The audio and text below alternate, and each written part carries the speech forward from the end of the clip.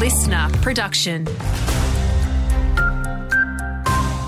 Good morning, it's Andrew Shaw with the latest. Fire danger will, for the third week running, spike right across Victoria, and the Goulburn Valley and Gippsland won't escape the treacherous conditions. At this stage, the forecast is for extreme fire danger right around the Northern Country District, while it'll be high around most of West and Southern Gippsland. In the west of the state and the hard-hit Wimmera, though, catastrophic fire danger is again on the cards. Gary Cook from the CFA says hot temperatures combined with winds is making for the perfect storm. Strong northerly winds and then a southerly change through in the evening. So, a classic fire day for Victoria, particularly on the western side of the state.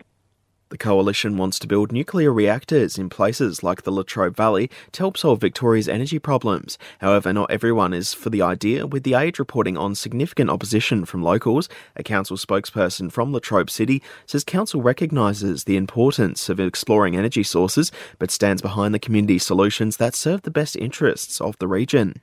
Greater Shepparton and Campaspe Shires are among 29 councils set to share in federal funding for recovery efforts after the major downpours of December and January. That includes for hazards assessments and asset restoration.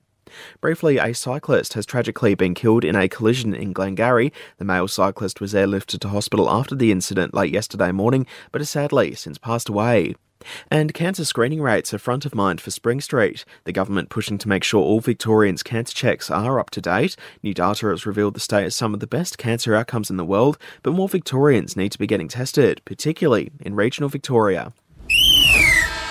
Lee Masters has been announced as co-coach of Yarrawonga's under-18 boys team. He says it's an honour to be appointed and is looking forward to the role, but isn't sure about the team's chances in 2024. Been a tougher off-season, had a few kids sort of go, and we're probably a little bit short on numbers, if anything, at the moment. So hopefully, we get a few more numbers and we can be pretty strong.